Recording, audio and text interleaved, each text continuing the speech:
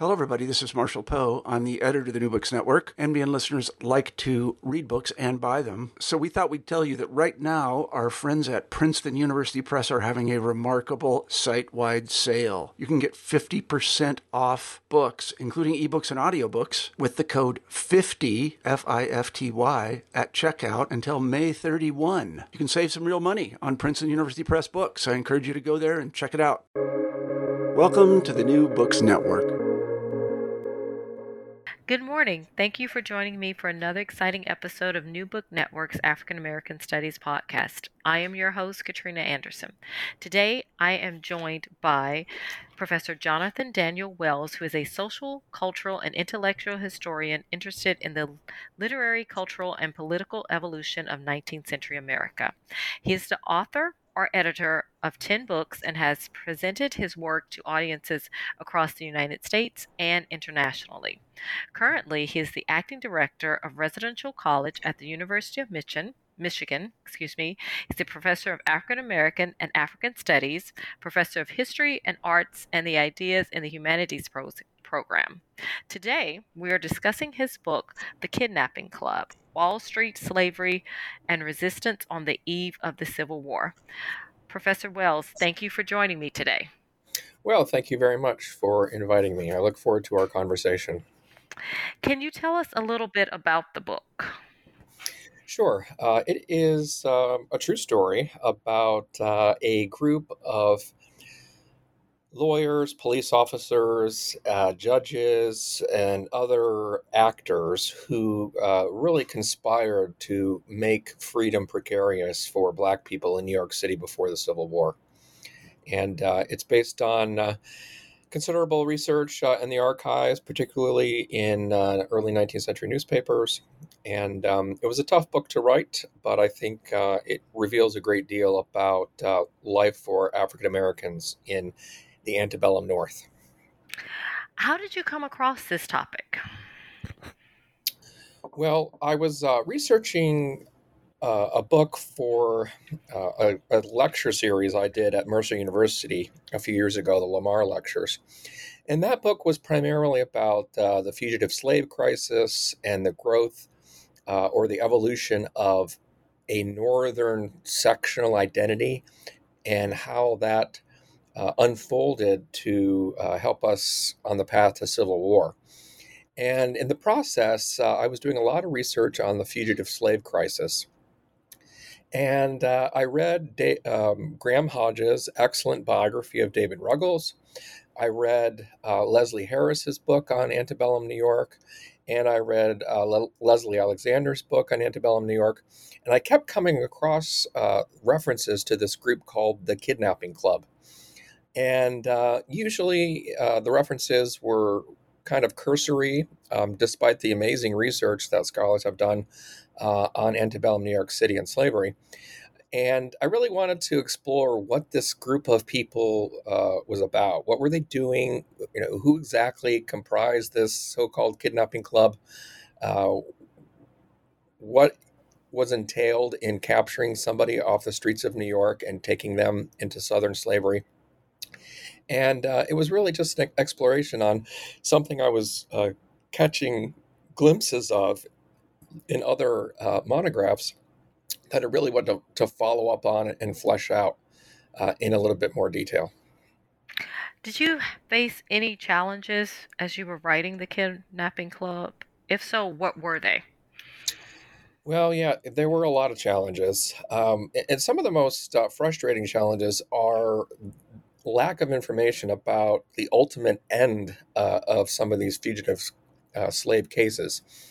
We get glimpses of people being kidnapped off the streets of New York City, particularly children, that appear in New York newspapers and appear in private writings and even sometimes appear in remaining court documents that have survived the passage of time. But sometimes you understand that this person has been kidnapped, they've been taken before a judge, and then it's left there in a sense of not really knowing, what the ultimate outcome of the case was. So, yeah, that was occasionally very frustrating. And of course, we have precious few documents from the Black community in New York City before the Civil War. We have a lot of newspapers, which are incredibly vital and important archives on which we can depend. But so little of the diaries and the letters and the sort of day-to-day experience of Black New Yorkers before the Civil War has been lost. So, that's what those were things that were a bit frustrating, but I did my best to try to work around them. And you did. And you created a wonderfully written narrative about what happened. For my own dissertation, I have been looking at Harriet Jacobs' incidents in the life of a slave girl. And, one of the things, as you know, she says is, I was in fact a slave in New York, as subject to the slave laws as I had been in a slave state. Strange incongruity in a state called free. And also in the Kidnapping Club, you wrote, New York City is the most potent pro slavery and pro South city north of the Mason Dixon line. So that begs the question, how have people imagined antebellum New York, and what was the reality? Well, I think there's been some really interesting work by important historians, including Eric Foner. I mean, just amazing writers and amazing researchers.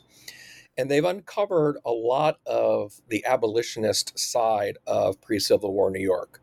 And there was indeed a very active and very important group.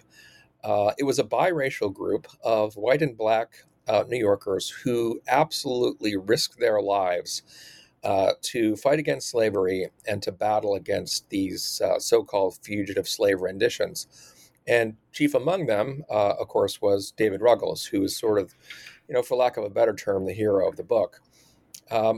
But there was a darker, much bleaker side of antebellum New York City that I think, to some extent, has been lost, maybe not so much among academic historians, but maybe lost to the broader reading public. I mean, it's not surprising because today we think of New York City as, in large part politically progressive, pluralistic, inclusive, despite the fact that there have been extremely dark chapters in the recent history of New York City, including stop and frisk, for example. So it's not to paint it even today as some kind of utopia, but it is seen to be a pluralistic place that it welcomes people from all over the world. When you look at the 19th century, it's a much different story. New York City is a much different place. And that's why I have said in the book and elsewhere that it's the most pro-slavery, pro-South city north of the Mason-Dixon line.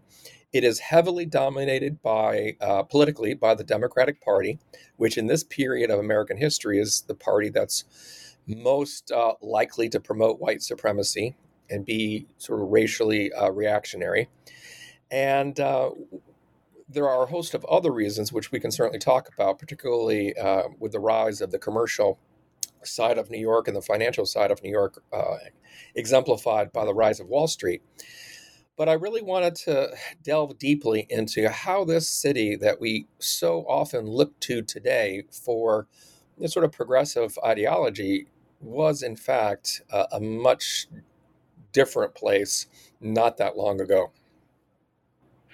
I agree. And, with that in mind, what was the New York Kidnapping Club and how did it get its name? Well, the name comes from David Ruggles. And David Ruggles is just a remarkable Black activist before the Civil War. And he is someone, I think, who deserves to be much better known in public life than he is. Graham Hodges' book on David Ruggles, it's a great biography. I urge anybody who's interested in exploring more detail about David Ruggles' life to turn to that book. But it's Ruggles, the Black activist, who seems like he is just everywhere all at once. In the alleyways of lower Manhattan, he goes to Brooklyn. He roves the wharves around the East River and the Battery and the Hudson River. and he's always with his ear to the ground to learn about any form of injustice happening to Black New Yorkers, especially fugitive slave captures. He's the one who calls this group the Kidnapping Club, and he names them publicly in his newspaper called the Mirror of Liberty. And some of the issues are freely available online in digitized format. So if some of the listeners would like to see what the paper looks like, you can hop online and do that. And within the pages of this newspaper, and David Ruggles was himself a journalist, he, as I said, publicly names Richard Riker, who's the city recorder, uh, Daniel Nash, who's a police officer, Tobias Boudinot, who's a police officer, Fontaine Pettis, a great 19th century name there, who is a Virginia lawyer who has removed himself to New York City with the express goal of establishing a fugitive slave capture business. And so there are other people who are sort of, more ancillary to this thing called the Kidnapping Club, but those were the people who were sort of at the apex of this group that David Ruggles so boldly labeled the Kidnapping Club.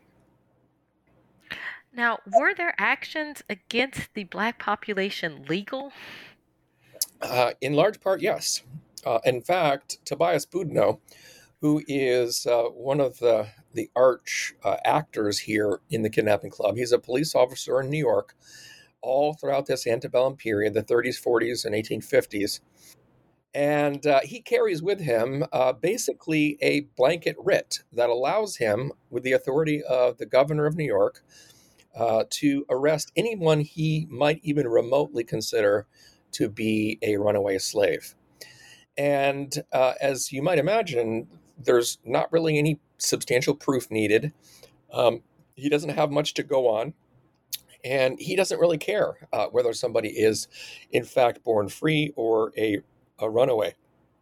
And he uses this blanket writ, this governor's authority, to really wreak havoc on the liberty of Black New Yorkers for many, many years.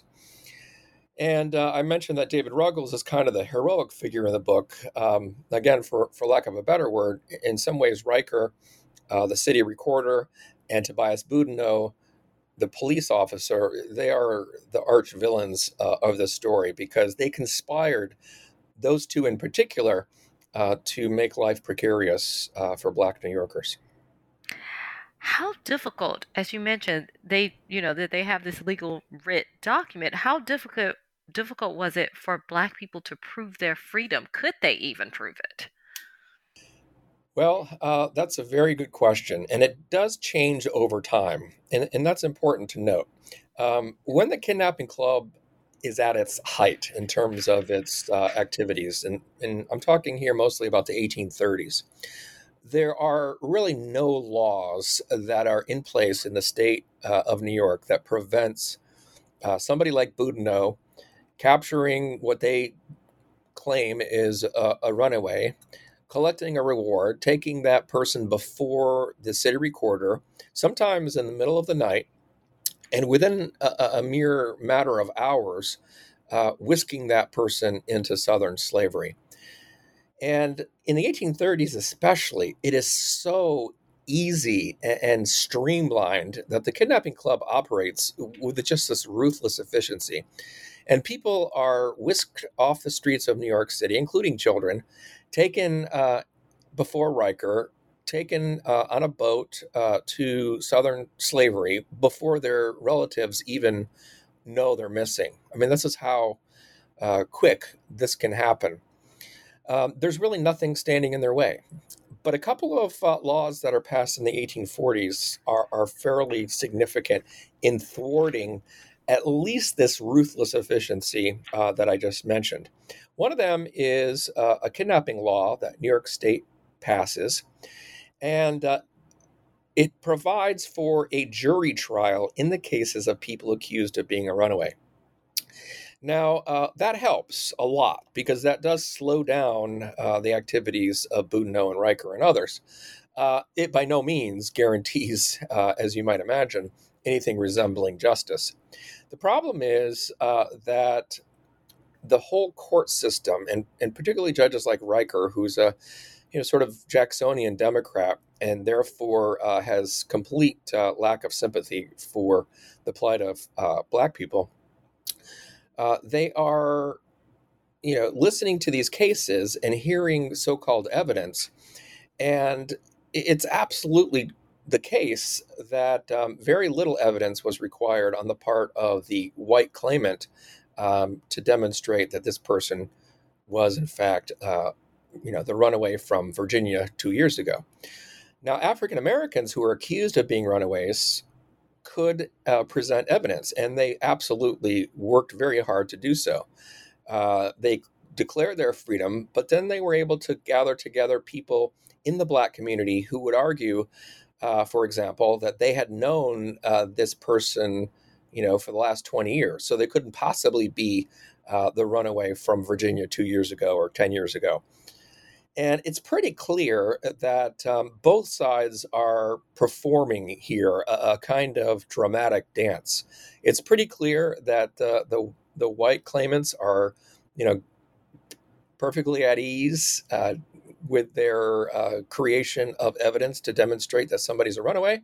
And it's pretty clear that on the other side that, African Americans can be found at the ready to argue the contrary. So the bottom line is absolutely Black people could and did protest, particularly after the 1840s, but it did not stop either the kidnappings perpetrated by the Kidnapping Club or more generally the arrest of fugitives all the way to the Civil War.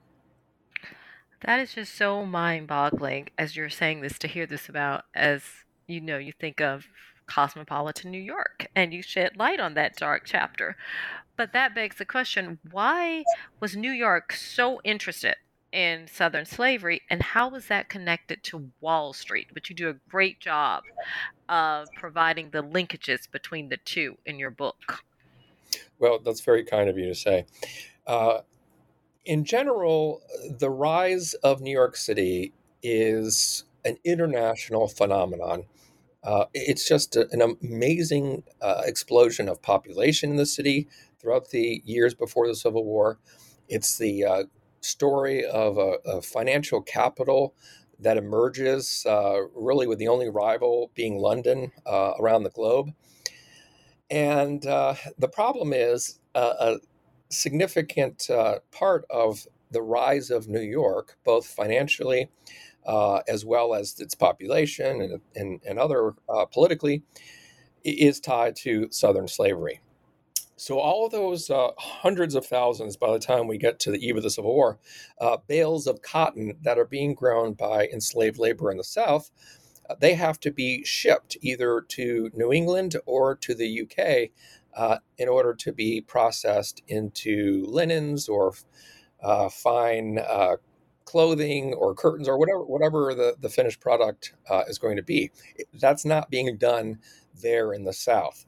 So that facilitation of the movement of cotton is completely insured, financed, and facilitated by New York's Wall Street. Its banking industry, its insurance industry, its shipping industry. And New York City knows exactly the importance of the trade with Southern cotton. It's completely open about the desire, even the necessity of maintaining that trade. And if some untold number of African Americans who may or may not be free have to be sacrificed to maintain the union with the South along the way, then so be it. And they in New York are very much pro-Democratic Party, pro-union, and in their view, the Constitution requires, and they're not wrong because it does, require northern communities to return suspected runaways. It's right there in the original Constitution. And the argument is that if they do things like Boston is doing, if they put blocks or obstacles in the way of returning runaways, the South is going to pull back. It's going to retract its dedication to New York financiers. its entanglement with New York shipping industries, and it's going to search for other opportunities for insurance other than Wall Street. And there are Southern threats that are constantly being made in the newspapers. So New Yorkers pick up on this. And so they're very concerned that all their prosperity, their growing role as a global metropolis and financial capital is in jeopardy if they don't participate eagerly and actively in what the Constitution requires, which is the return of runaways. Needless to say, in the case of people like Richard Riker and Fernando Wood, who is a mayor of New York City, that constitutional obligation dovetails quite conveniently with their deep-seated racism. Wow, that is just so amazing to hear. Now, what about New York's Black community? What was their day-to-day life like for them? And you do a great job of showing that in the Kidnapping Club. Yeah, thanks. As bleak as the story of kidnappings can be to research and read for sure, I didn't want this just to be that. I wanted the book to tell stories of people who, under oppressive conditions, managed to fall in love and have families and go to work and raise children and build sustainable, stable communities. And both Leslie Alexander and Leslie Harris do this really wonderfully in their two books, talking about the neighborhoods that Black people created in pre-Civil War New York City. The numbers are not huge, right? So your listeners will know that it's not really until the 20th century that African Americans will move to the north in significant numbers during the first and second Great Migrations. But in this period in New York City, Black people are an extreme minority. We're only talking 15 to 20,000 Black people living in New York City.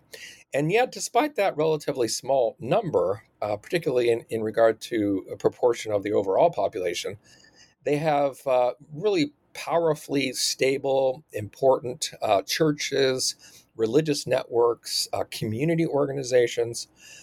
And one of them, of course, is destroyed, as Leslie Alexander points out, to make way for the building of Central Park in New York. So there's a long-standing disregard for the importance of these communities. But I really wanted to do my best to highlight, how important it was for, people, despite segregation, despite racism, despite the nefarious activities of the Kidnapping Club, yet, they worked hard every day to sustain themselves and their families. That they did, and you showed that. But unfortunately, there were those bleak moments because you mentioned one of the things was that the kidnapping club was not just getting them off the streets, they were actually going into their homes and taking out whole families. Can you speak a little bit about that? So, the one thing that Black families feared, perhaps more than anything, was that knock at the door that came in the middle of the night. And of course, we know from our modern society that a phone call in the middle of the night is rarely good news. But for people in New York City who were Black, who were trying their best to steer clear of Tobias Boudinot and the other members of the Kidnapping Club, that's what they feared the most. And a lot of Black families kept weapons in their house.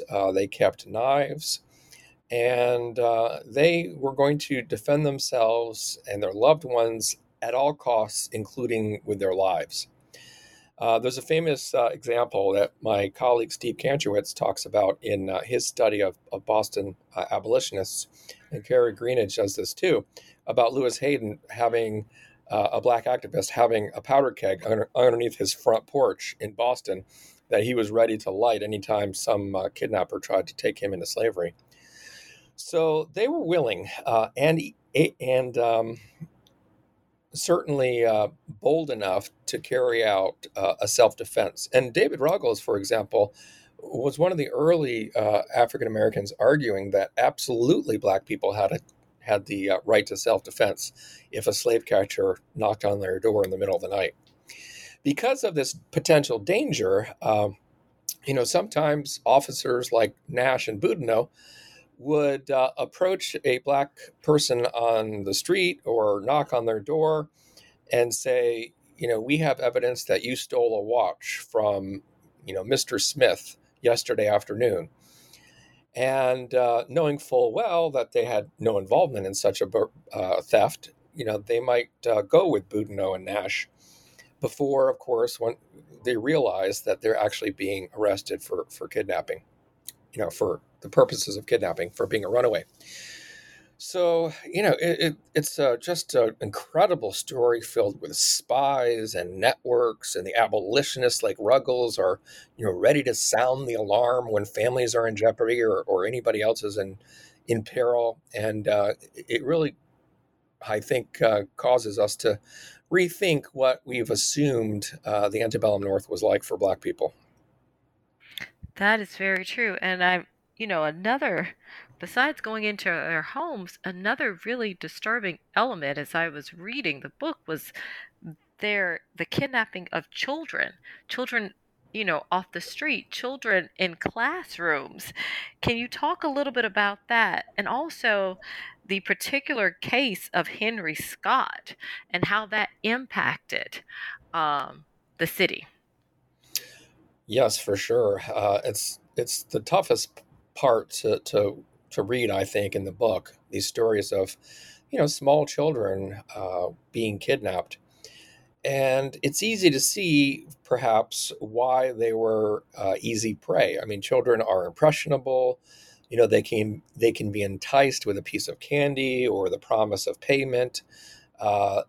They change their physical appearance very quickly, as they age. And so children are, unfortunately, not just the target in New York City, but in places like Philadelphia.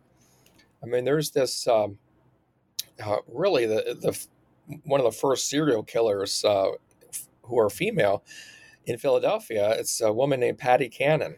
And if you would like to read more about that, you can certainly Google that episode. But again, not many people know about the story of Patty Cannon, a woman who lived on the Delmarva Peninsula and who operated this ring of people who would entice young Black Philadelphians, perhaps with a little bit of promise of an apple or something like that. And before they knew it, they were finding themselves shackled in the basement of a shop where they were going to be eventually taken into slavery in the South. So, this is not just New York City, but it is true that New York City for a long time is a place that is dangerous for Black children. The story of Henry Scott, and by the way, if the readers are interested in more about the kidnapping in Philadelphia, they can turn to the book called Stolen, who's by the book by my colleague and friend Richard Bell. Got a really interesting book about Patty Cannon in that episode. But back to New York City, and particularly Henry Scott, I mean, this is a young child. He's about 7 years old, practicing his letters as he's sitting in school one Saturday in the 1830s. He's in the African Free School. And as he's sitting there with his classmates and his teacher, the door bursts open and in walks two white men he's never seen before. One of them is a local sheriff from the New York officers authority.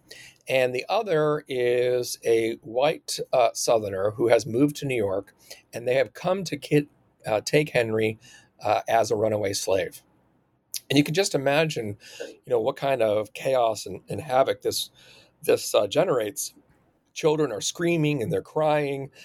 They run in all directions. They shout, "Kidnappers, kidnappers." And nonetheless, they are successful in taking Henry Scott before Richard Riker, who's absolutely convinced, in the case of pretty much every Black person who comes before his court, that Henry Scott is, in fact, a runaway.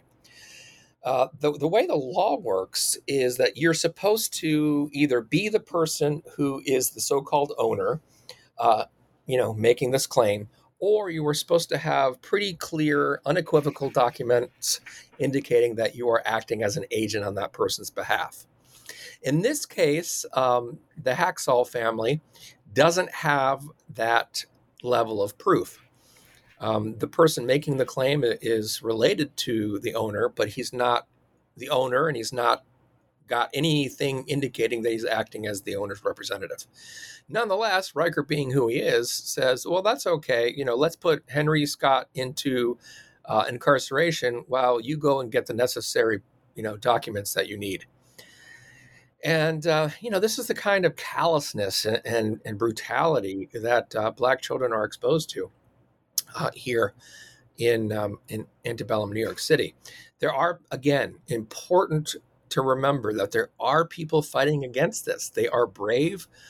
They are willing to, put their own lives and sometimes their own fortunes on the line. David Ruggles is such a great example of that. But they're in an extreme minority. The abolitionist community tries to fight against these kinds of things. And unfortunately, the political, legal, and economic apparatus that's been constructed as New York City rises to global prominence has, much of the time rendered their efforts pointless. Now, were there others besides Gotham's elites who targeted African Americans? What about the poorer white populations or the immigrants? Did they also target African Americans as well during this time? Yes, and that's especially true, of course, after the significant immigration of people from Ireland beginning in the 1840s and lasting into the 1850s. And I mentioned that prominent figures like Richard Riker, Fernando Wood, other white politicians who align themselves with the Democratic Party are often also politically aligned with Tammany Hall. And together, the Democratic Party and Tammany Hall, as a sort of political machine, control the politics of pre-Civil War New York City. And to a significant extent, they rely on the Irish immigrant community for that political electoral power. So there are two New Yorkers I'll mention. One of them is a guy named John Van Every, and the other is a guy named Rushmore Horton. And I write about this in an article I published in March 2022 in Civil War History, the journal. And these two guys are Democrats. They are perfectly aligned with Tammany Hall. And they have a newspaper that they publish all throughout the antebellum, the late antebellum period, the Civil War, and even after the Civil War, which has the unfortunate title of The Weekly Caucasian. And this is a white supremacist newspaper published weekly in the heart of Manhattan.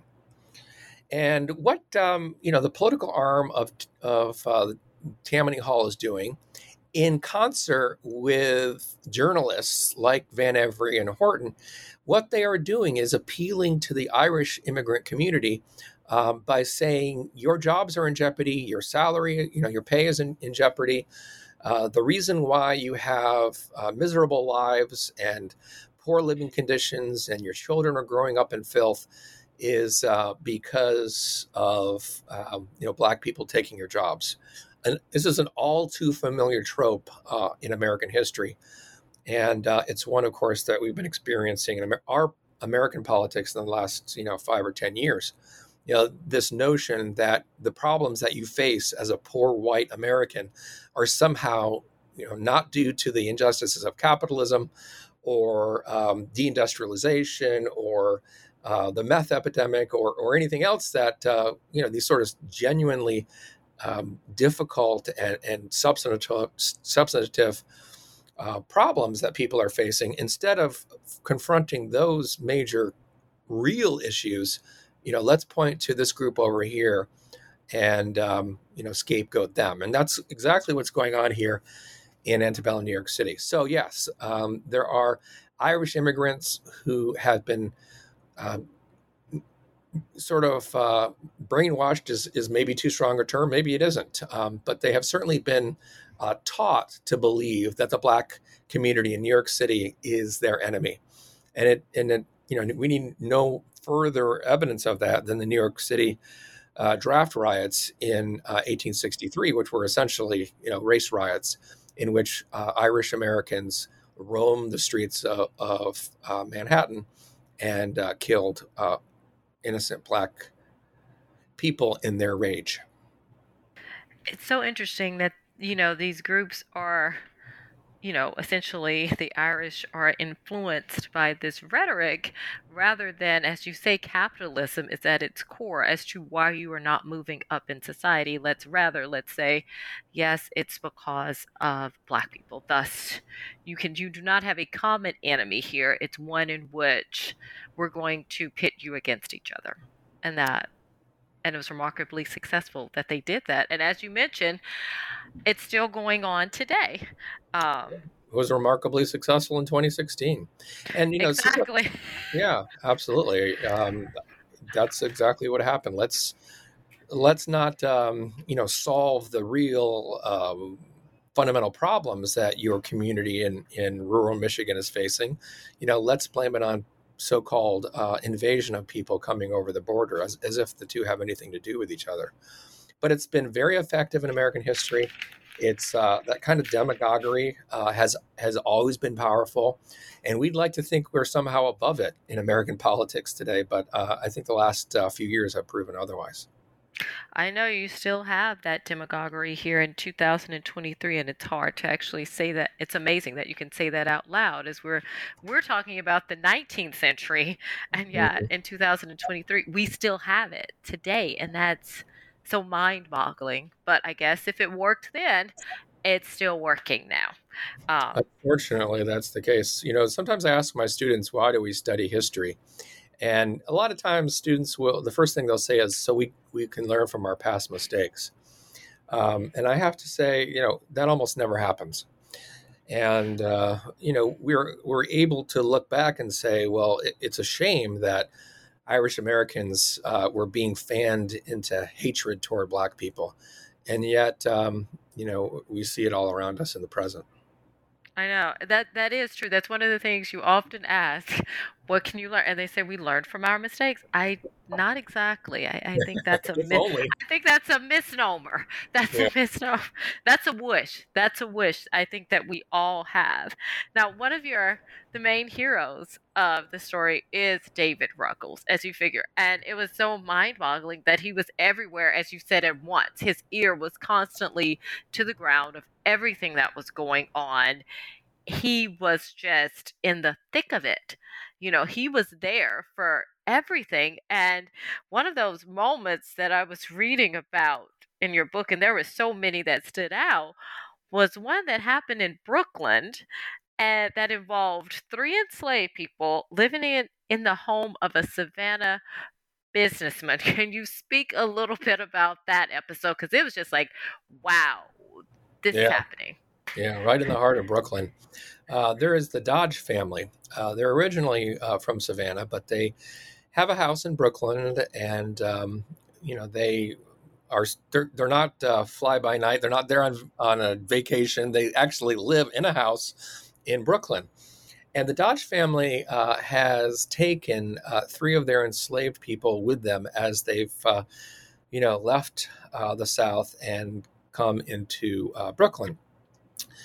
And Ruggles hears about this, that in fact there are these three Black people being held as slaves right underneath the nose of New York City. And so, being the fearless person that he is, he goes across the East River, knocks on the door of the Dodge family, and Mr. Dodge is not home.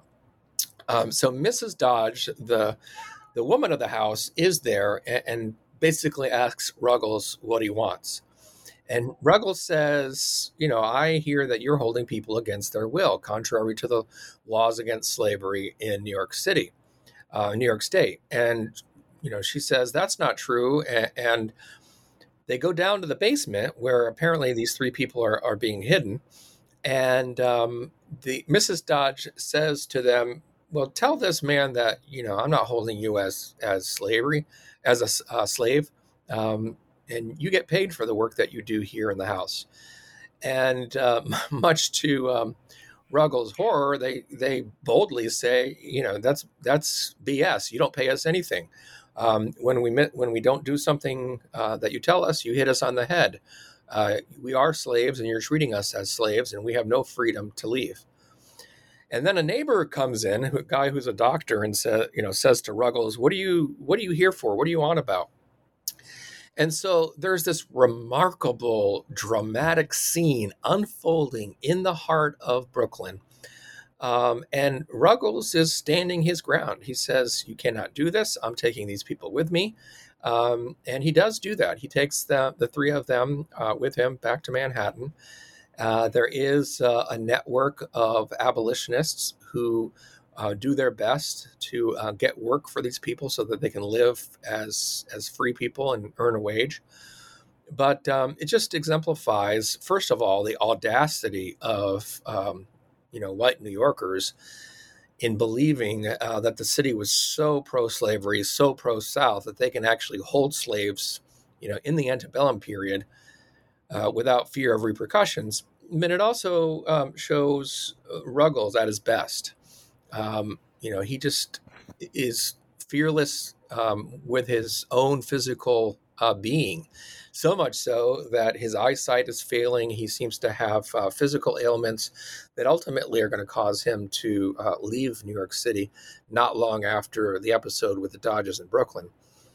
But if you walk along L'Esplanade Street in Lower Manhattan today, you'll see a plaque that's dedicated to David Ruggles, which is great. I'm glad it's there. But he's somebody, who's really deserves to be publicly known because he absolutely, in my view at least, is heroic in his fight against slavery and against kidnappings. I agree with everything that he did. And I think, so much for people in their minds, you have prominent figures of the abolitionist movement and those who are involved in the anti-slavery movement. And in my opinion, I feel that Ruggles, he gets kind of left to the side for, what can I say, Frederick Douglass, who becomes like, just, it's kind of like you have this one canonical figure that kind of becomes what it means. But Ruggles, he was also really, really important. He risked his life for so much of what he was doing. And as you noted, he left after all of this. It took a toll on his health. I can only imagine, you know, what that was mentally and emotionally, the things that he saw and experienced, and what he had to go through during that time. Yeah, you're absolutely right, because Ruggles himself is arrested by Boudinot. We have documents from the court cases in the 1830s when Boudinot arrests Ruggles and takes him before Riker. He's harassed by Boudinot. He's shoved up against marble columns in City Hall. So there's this unbelievable constant stress. The fearlessness that I've mentioned quite a few times, comes with a physical cost. And at some point, he's just lost his overall health to such an extent that he removes to New Bedford, Massachusetts, and then ultimately to Northampton, Massachusetts. But in a way, it's interesting because Ruggles. It's too much to say that he was a one-man show, because again, there was a very vibrant and important Black and white abolitionist community in pre-Civil War New York. But he is by far the one at the forefront. I mean, he knows Frederick Douglass. They meet.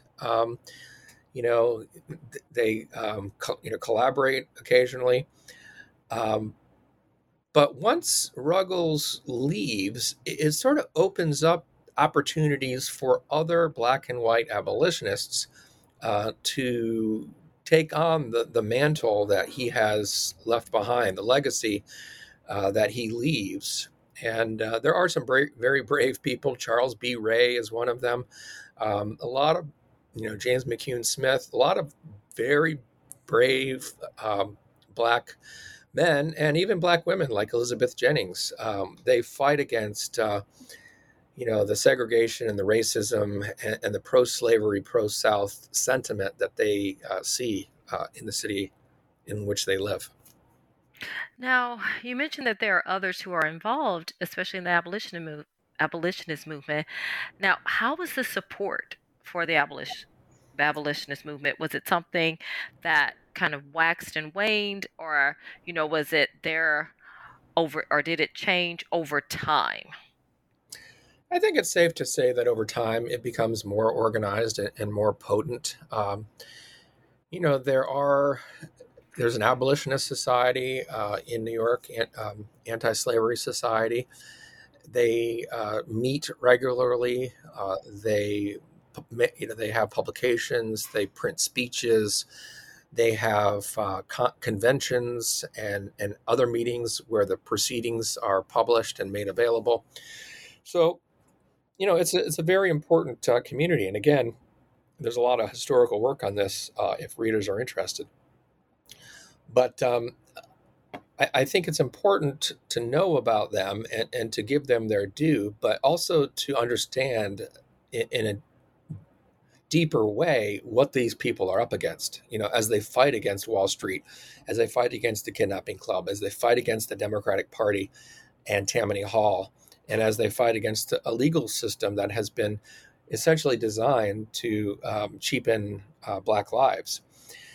And so, this is the battle that Northern communities are fighting before the Civil War. I wish we had, polling data where we could say, okay, 12% of white New Yorkers count themselves as abolitionists. We'll never know because we just don't have that kind of detailed information. We know that they're substantial. We know that they're vociferous in their opposition to slavery. But we also know that, they have their work cut out for them. That they did. They were up against a system that had been put in place that was designed not for them to enact change. And you mentioned Elizabeth Jennings, and she's also one of those figures in your book where it's like, yay, it was so great to read about her. And you stop, pause, and think, she's doing what Rosa Parks did in the 20th century, but Jennings does it in the 19th century, which was so great to read about. Yeah, there's a lot of stories to be told about Black people in New York City fighting against segregation.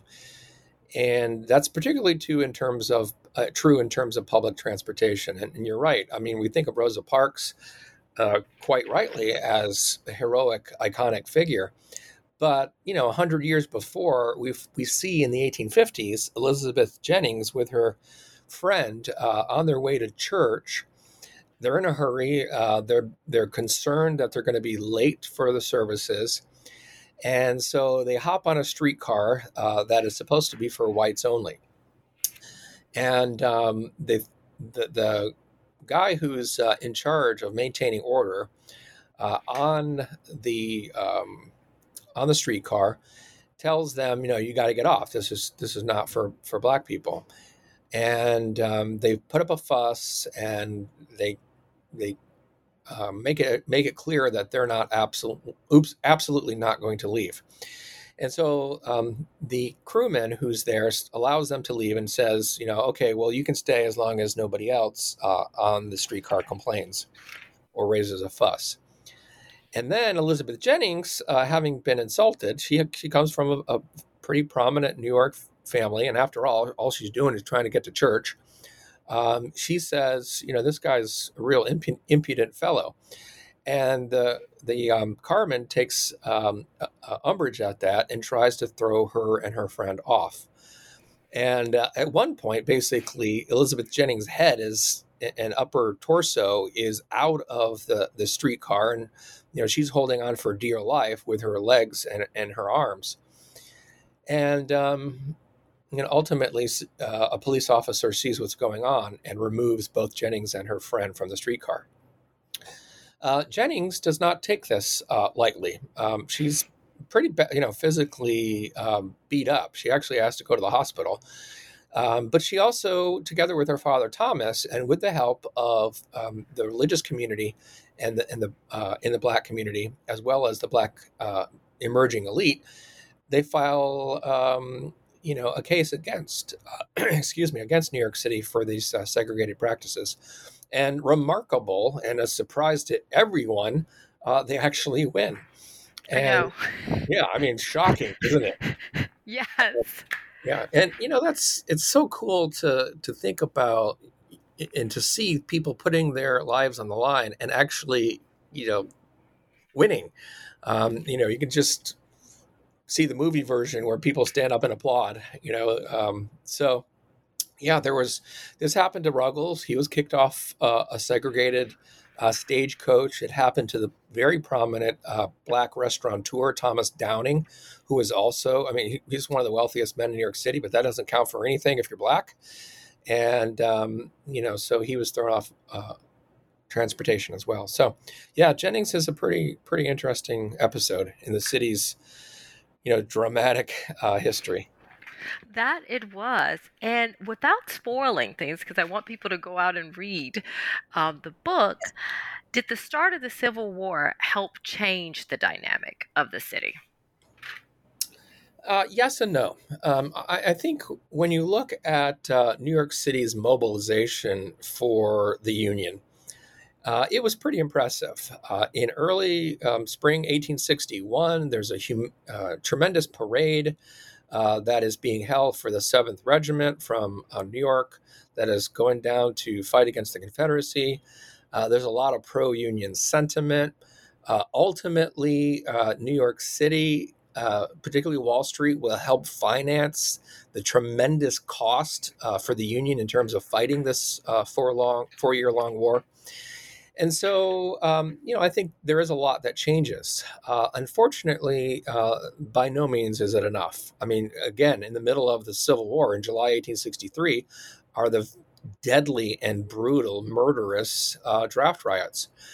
So, those are scars that the city bears for a long, long time. And in fact, during and after the Civil War, in no small part due to the draft riot, the Black population of the city declines, even as the overall population of the city continues to boom. And that's because many New Yorkers who are Black decided to move to Brooklyn or move outside of the city because of its, white supremacist history. And, to some degree, the kidnappings continue. The ways in which the political, legal, and economic systems are designed to make life precarious for Black New Yorkers continues. And it's really not until much later in the 19th century and into the 20th century, particularly, of course, with the emergence of Harlem, when Black New Yorkers will really come to see New York City as home again. I agree. So, what would you want readers to take away from the book? Well, I think it's important to understand the legacy of slavery and racism, including in places where we might not be aware that it was so potent. And this is by no means an attempt by any stretch to say, well, look how bad New York City was. They had slavery too. They made life miserable for Black people too, just like the American South did. The American South, particularly, the Deep South, participated in the slave trade and in slavery and white supremacy for decades and hundreds of years.